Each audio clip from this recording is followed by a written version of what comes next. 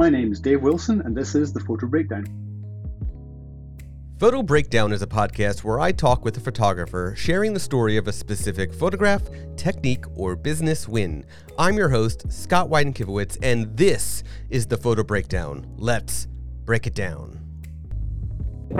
Hello, my name is Scott Weidenkivowitz, your host of Photo Breakdown, and today I'm sitting down with, well, I'm going to say a Scott from another place? Planet. A different type of Scott? How should we call this? So I'm talking to my friend Dave Wilson, who doesn't have the name Scott in his name, but he is originally from Scotland.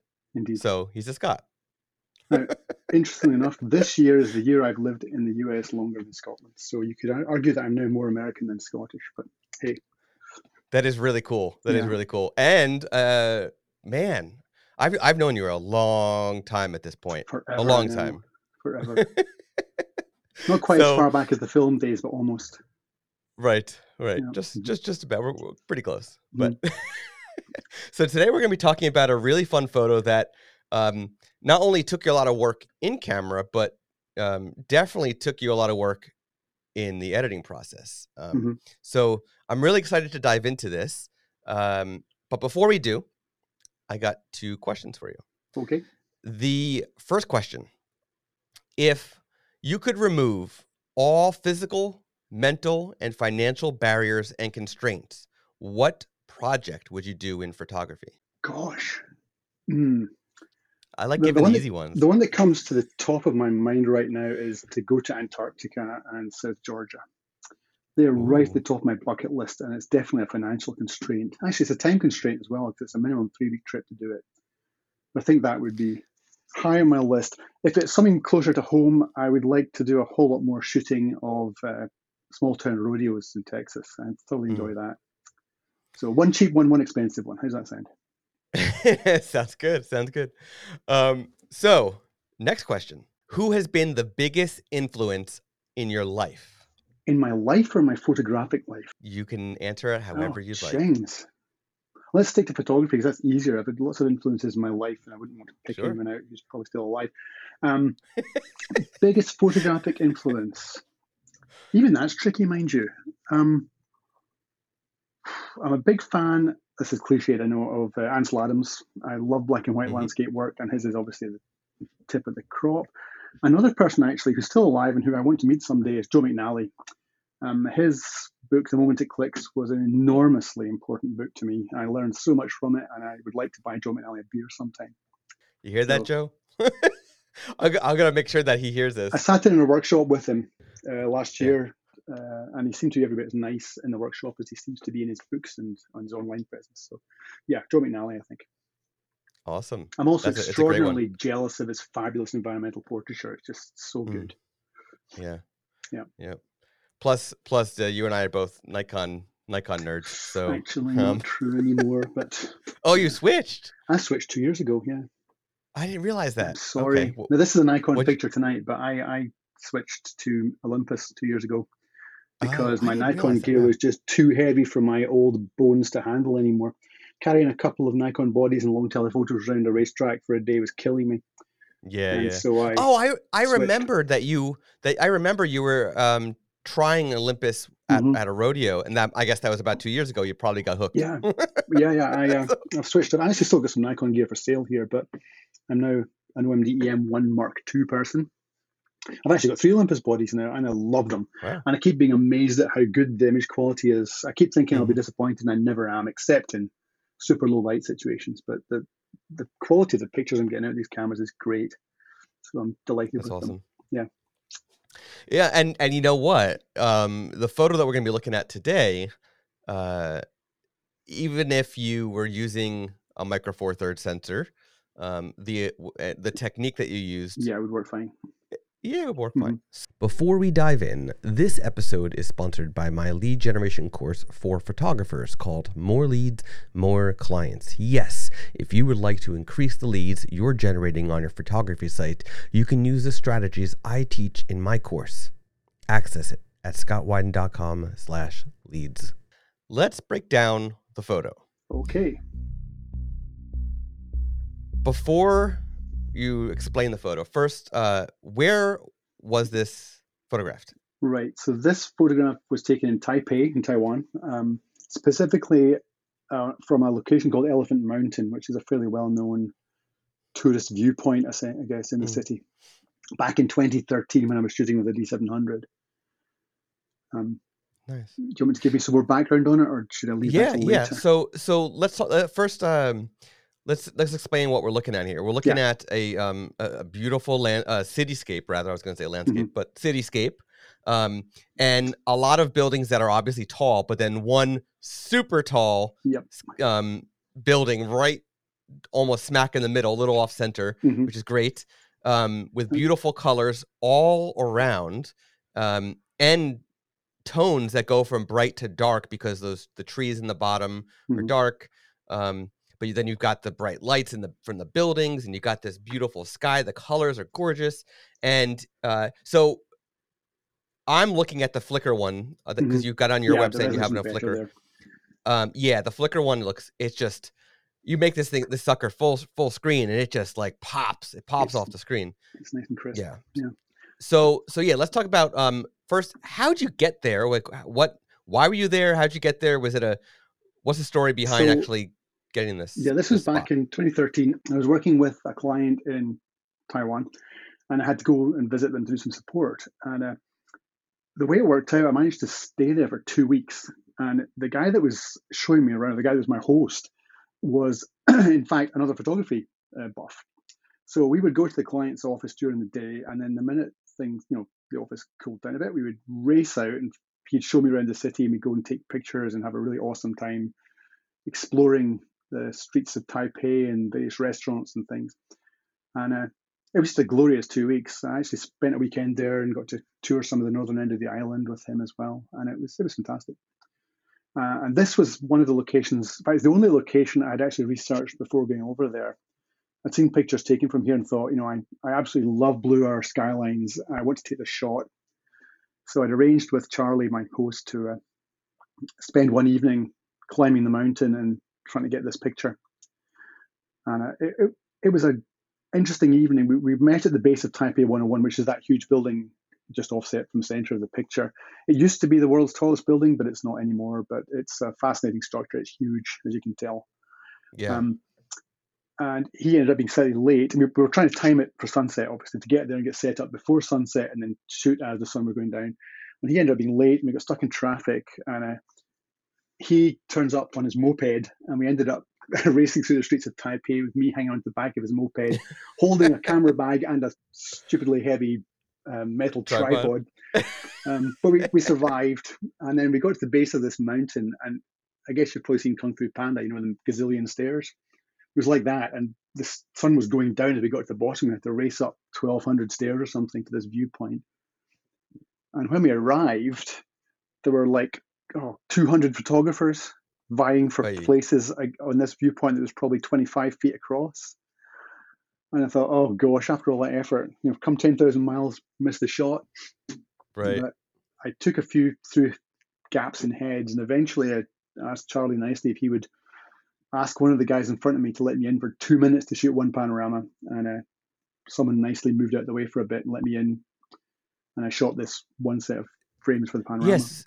So it's a panorama, but it's also, to make your life even more complicated, it's also it's an HDR panorama. It's an HDR panorama, yeah. So it's 5 vertical frames, each a bracket of 5 shots. So there's 25 individual exposures used to make up this. Yeah, so you're like, let me squeeze in. Let me squeeze in so I can get a panorama, but I'm just going to make it more complicated, and I'm going to bracket each section of this panorama. I'm looking to see what the longest exposure, I think, was probably something like 16 seconds, I think, for the brightest exposure. So it probably took me about, 3 minutes, 4 minutes perhaps, maybe less than that, to shoot the whole panorama. Yeah. So you've taught a lot about HDR over the years, and I think I know the answer to this. But in 2013, what was your go-to software for creating the HDRs and 2 stitching to the panorama? Right. So the HDRs were created with Photomatics Pro at that time, and I still use it today actually for some of my work. Um, and the panorama stitching, I'm trying to remember whether this was before or after I started using PT GUI. It would either be Photoshop or PT GUI I used to stitch the panorama. It was certainly before the days that I used Lightroom to do it, I think. Yeah, it must be because of PSD. Yeah, I must have Lightroom is used more Photoshop. recent, I think. Yeah, I must have used Photoshop because the final result here is a PSD file. So it says I'm looking at the EXIF on Flickr. Mhm. If this is accurate based on the metadata of the photo, it was f6.7, which at first glance you would think 6.7. You know, the depth of field, it still might be a little blurry in the background, but or like in different planes. But you got a lot of detail throughout. A So, lot of it is really in focus. It's 40 millimeters f6.7, and normally I would shoot with a smaller aperture than that, but I wanted to try and get my shutter speeds, fairly low, so I wouldn't take up too much time from the guy who had kindly given up his spot. But there was this 40 millimeters, and nothing was particularly close. I mean, let's see, I can't remember which cropped version I have in Flickr. Yeah, the version in Flickr doesn't have any foliage on the left-hand side. There's actually a tree overhanging the left that I cropped off. And it was slightly black. It was moving, actually, so it was ghosted, so I got rid of that. But there's nothing really in the frame any closer than probably 100 feet away, with the possible exception of maybe some leaves on the left. And they're pretty sharp, too. Yeah, there's some leaves actually, but they were moving around. There was wind at the time, so most of the leaves close by are blurred by moving. Yeah. And aside from that, the f6.7, 40 millimeters at 200 feet to infinity or something will be in focus. So yeah, that wasn't a problem. It looks absolutely crisp throughout, which is amazing. The colors are so vibrant, and they're real, by the way. I didn't cheat on the color. I mean, I may have slightly tweaked the saturation a bit, but I certainly didn't add any color to this. That was pretty much what I was seeing. Yeah, it's fantastic. I mean, and the Nikon D700 that you're using at the time, that thing had that was ahead of its game for color rendering. It was a great camera. I mean, it was a 12 megapixel camera, but I shot it for years and I still like it. I sold it a couple of years ago now, but it was a fantastic camera. I got a lot of good pictures out of it. And this was taken actually with the 28-300 lens, which is one I used to shoot a lot for travel because I could carry one lens. Actually, I used to carry two lenses. I carried that and the 14-24, and it would cover everything I wanted for travel. And it was a super lens. For the price, it was amazingly sharp. Oh yeah, that was an incredible lens. Yeah. Well, thank you so much for breaking down this photo with me. I have another question for you, and I'm going to throw you off. What should I have asked you but didn't? What should I have asked you but didn't? About this picture, let me think. You asked me about Photomatics. You could ask me what HDR software I currently use, or why I'm not doing HDR quite as often now as I used to. I'd like to hear that one because I know my reasoning, but why don't you do HDR as much as you used to? Camera sensors are a lot better now, and I can get most of what I need in a single frame rather than having to bracket. Now, that said, this kind of shot I would still be bracketing today and still do. Bluer, yeah, definitely. You would. If I want to get the balance of the sky and also the highlights in the windows of the buildings, HDR is still the way I'd go here. Otherwise, I get blown out highlights. Do you think that it's maybe you would still do it because of the Micro Four Thirds sensor? And I'd still do it. Even I still have a D810, and it has great dynamic range, and it'd still shoot HDR for that kind of thing. But again, purely because of the building lights will not be as well defined in a single frame, based on my experience. To sort of circle back to your other question that I didn't ask you, would you use Photomatics if you were to redo this again, or would you use something else these days? I still use Photomatics, but I also use Aurora HDR. I like Aurora for natural-looking HDRs, and I far prefer Photomatics for the artistic stuff. So anything with a bunch of texture or grungy feel, I definitely use Photomatics. It's a far nicer job. Aurora, if I want something that doesn't look like an HDR, I'll use that typically because I've got some presets I've made there that I really like. So it just depends on what you're going for this photo. Yeah, I mean, today. I shot a bunch of pictures in Fort Pickens in Florida a couple of weeks back, and they were just screaming out for Photomatics because they were inside an old fort with moss and grunge on the walls and everything, and the texture was just gorgeous in Photomatics. It's one of those I haven't shot in HDR in so long. Sometimes I miss it, and sometimes I'm in a way glad I'm not doing it anymore and trying other techniques. But you look at a beautiful HDR and you're just like, that's how it's supposed to be done. Well, if you look at a beautiful HDR, you shouldn't necessarily be able to say it's an HDR. Right. Let's be honest.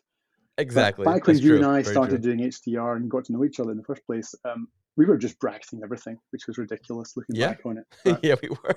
The techniques mature into a tool that you use when you need it rather than something you just do all the time. Yes. Yep. 100%.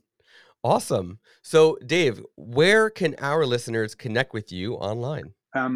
Dave Wilson Photography, pretty much everywhere, I think. Instagram is at Dave Wilson Photography, davewilsonphotography.com, Dave Wilson Photography on Flickr, Dave Wilson Photography on Facebook. I think I've got it covered now. And I'll be sure to link to your website. And of course, this photo on Flickr, I'm going to link to both in the show notes. Yeah, so the Flickr one's thank better. You. It's full resolution, so it's worth looking at. Yeah, if you want to get the full look at this, full screen and everything, definitely check out the Flickr. But be sure to check out rest of Dave's photos, either by browsing his Flickr gallery or by going to his website, or both, whichever. And if you are into rodeo, definitely check out Dave's rodeo photos too, because they're also quite fantastic. Thank you. Yeah, and I mentioned earlier, Dave is originally from Scotland, but he's now in Texas, and obviously that's rodeo. So thanks, Dave, for joining me tonight. Yes, we are recording this it's evening for me. It's like a little after 7 o'clock for me. Thank you so much for listening to Photo Breakdown. For the show notes and to see the photo shared today, visit photobreakdown.com.